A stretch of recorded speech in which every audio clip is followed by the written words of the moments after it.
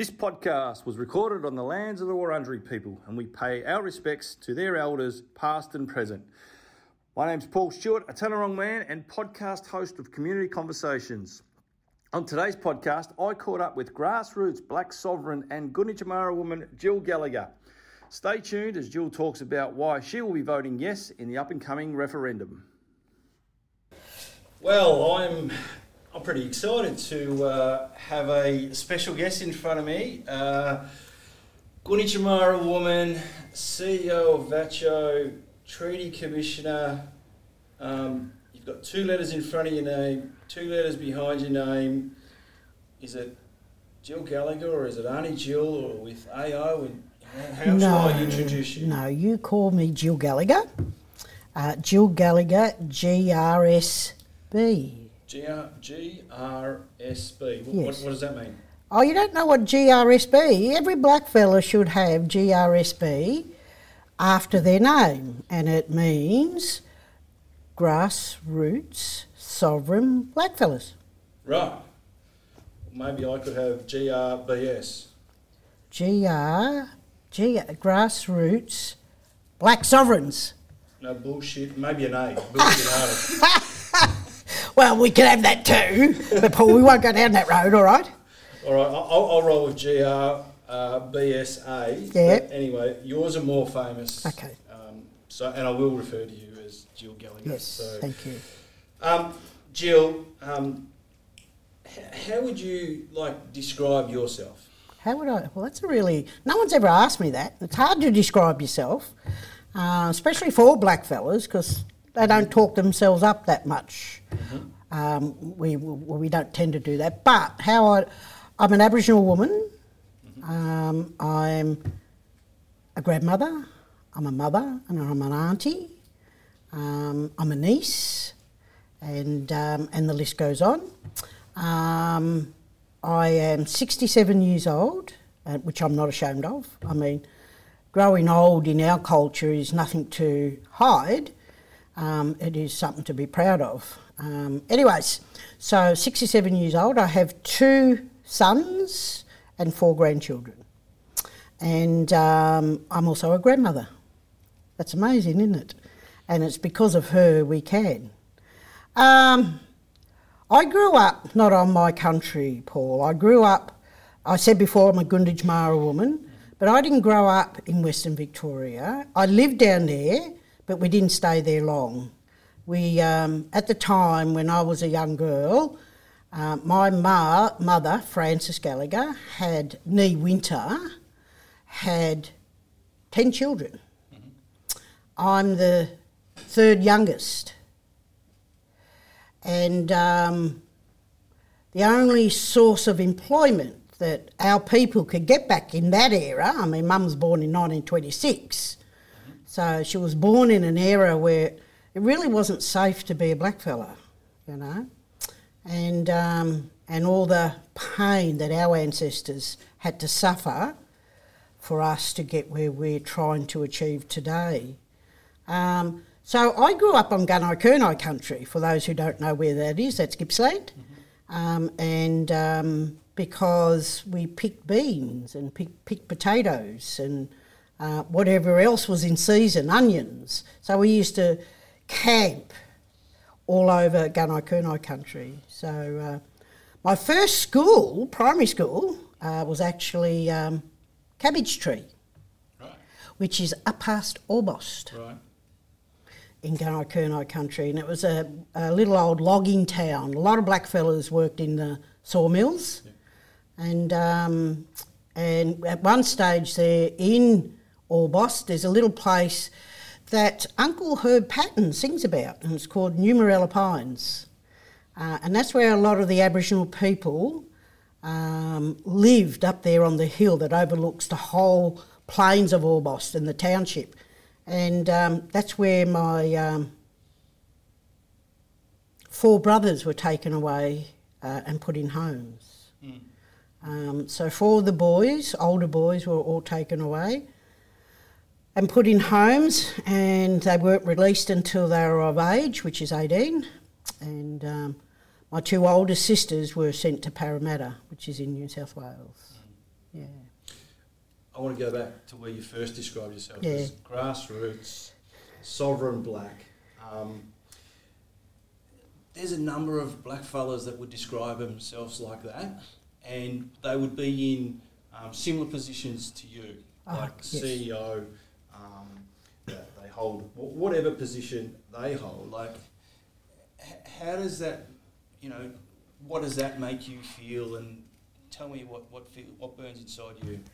Yeah, it's an interesting concept when you hear a lot of our people refer to other members of the community as either elite blackfellas or you're not grassroots. I don't know what makes us as Aboriginal people grassroots, but all I know that is my story. We moved to Collingwood, just around the corner from where I work, Easy Street, when I was about 9 years old. So I was still in primary school.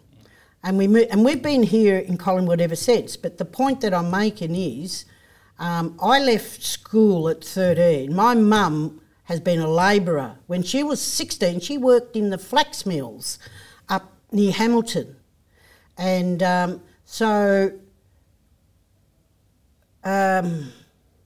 we've never had a lot of our family go through school to the end and get a formal education. I think my mother and her lifestyle, and which then impacted on us, when we moved to Collingwood and I went to George Street Primary School, I left school at 13 because I didn't like school, to be honest with you. But that, then again, apart from being Aboriginal, I was disadvantaged yet again by not having a formal education. So I've worked in the fields picking beans. I've worked in factories making fiberglass baths. When I was 12 and a half, I ran away from home here in Fitzroy, Collingwood, and I ended up in Winlayton. So what makes someone grassroots? I don't know when they try to differentiate a different class of blackfella. It's not right. I believe every Aboriginal person who has a lot of lived experience in being Aboriginal are grassroots. Whether they've got a doctorate in front of their name, whether they've got a professor in front of their name, or whether they've got multiple degrees, they are grassroots blackfellas. There's a black sovereign movement out there that's talking about the no, but you're all these things of black sovereign, and you're voting yes. Why is Jill voting yes? Why am I voting yes? For me to answer that, I've got to tell you a little story about my time as a Treaty Commissioner. Mm-hmm. So back in 2015, when the state government, when the Andrews government had a meeting up at the Aborigines Advancement League, and that meeting was to invited all Aboriginal people in Victoria to attend. And the ones that turned up, the question that the bureaucrats asked Aboriginal people yet again, what does true self-determination mean to you as an Aboriginal person?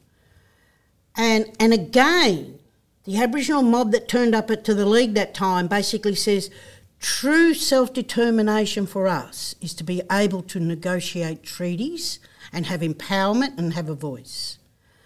So that's not a new ask, as we know, Paul. You know, our ancestors and our leaders in the past that are no longer with us have always called for a voice and have always called for treaties. So it was nothing new. But what was new about what happened in Victoria, we had a government that just did not dismiss it. So they said, let's explore how we do that. So the dilemma then was, because colonisation was very brutal and very quick in these parts of Australia, and we were the first to cop the brunt of colonisation, it did a lot of damage to our Aboriginal ways of knowing, being and doing. So we had to think, well, who does the state government talk to? do they just talk to Jill Gallagher or do they talk to Paul Stewart? No. So we had to design a mechanism, a voice here in Victoria so that government could work out how are we going to negotiate treaties going forward. And that's the First Peoples Assembly of Victoria. Now, what struck me in my role as a treaty commissioner was not to negotiate, my role was not to negotiate treaties. My role was to set up a mechanism so treaties can be negotiated, which we did. And I thought it was going to be a no-brainer, can I tell you. I thought, because we've been calling for treaties for so long, I didn't think I'd get any opposition from our own mob. But there was opposition to it. And I don't think it was opposition to treaty, it was opposition to what's the design of this voice in Victoria going to look like. And so that's where the dilemma was. So there was a lot of Aboriginal, not a lot, there was some voices that were very, overpowering and powerful, and turned a lot of our own mob off in having a proper, meaningful, informed conversation about treaties. But so what I decided to do, because there's all these, everyone wants to sit around the table. Well, we can't have 68,000 Aboriginal people sitting around the table making decisions. Won't happen.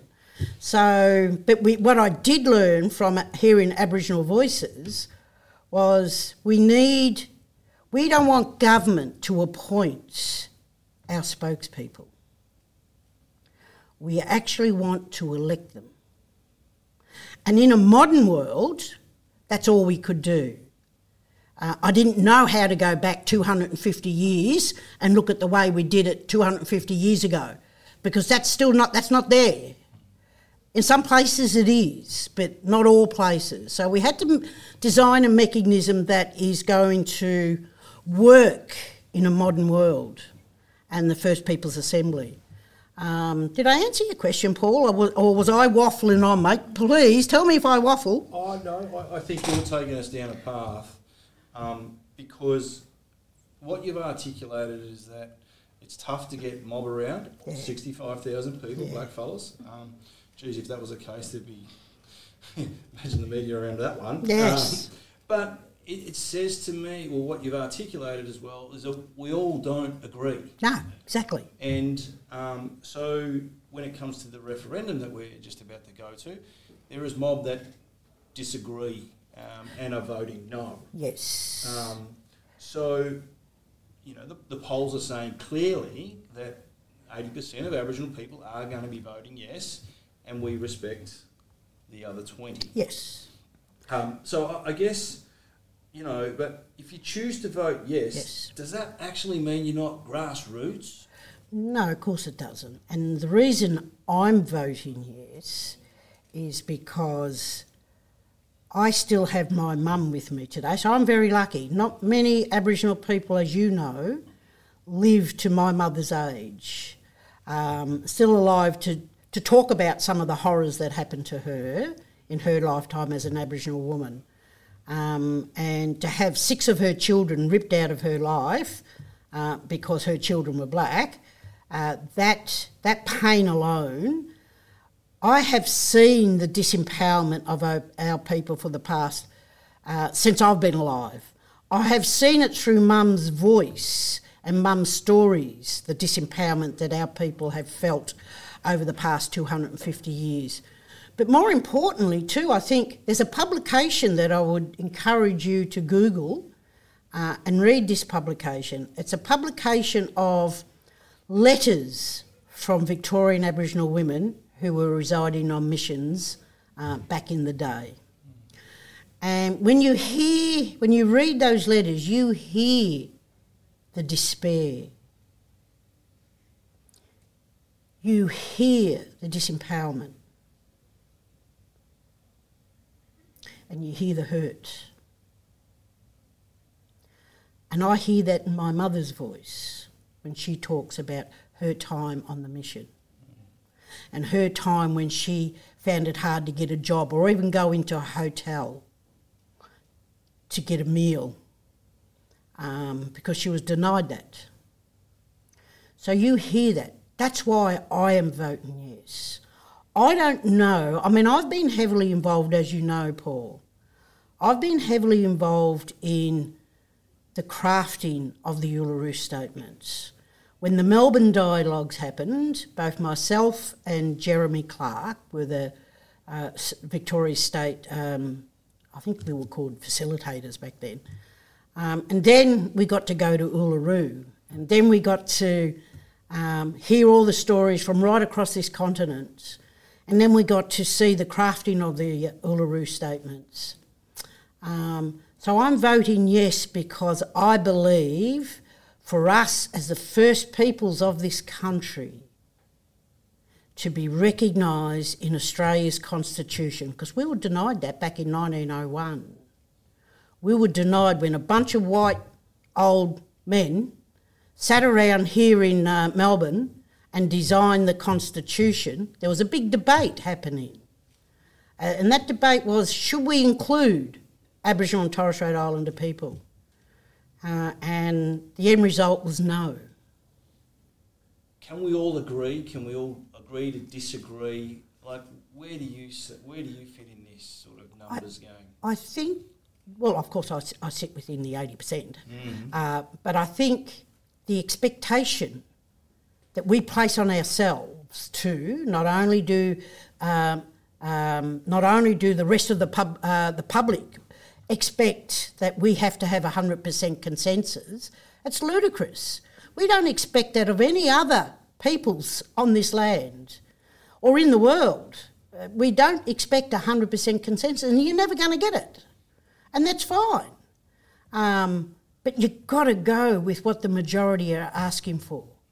And the majority of Aboriginal and Torres Strait Islander people are asking for a voice to parliaments and to be enshrined in the Constitution so no government can get rid of it. The majority of Aboriginal people are asking that one of the oldest living cultures on the planet is recognised that all Australians have in their own backyard. And by the way, that doesn't mean we're going to take their backyard. I need to say that. We are not in any way, shape or form interested in anyone's backyards. Let's go back to this 80% and the majority. We want to keep going on this. Like, why do we have to get 100%? Well, we don't. Why can't we? Why can't we? Well, that's a very good question, and I don't pretend to know what's in the 20% of our mob's minds. I don't understand. But can I say, some of the... when I was the Treaty Commissioner, and this story is a little bit... I get a little bit emotional when I talk about this story. When I was a Treaty Commissioner, I had conversations with a lot of Aboriginal people in Victoria.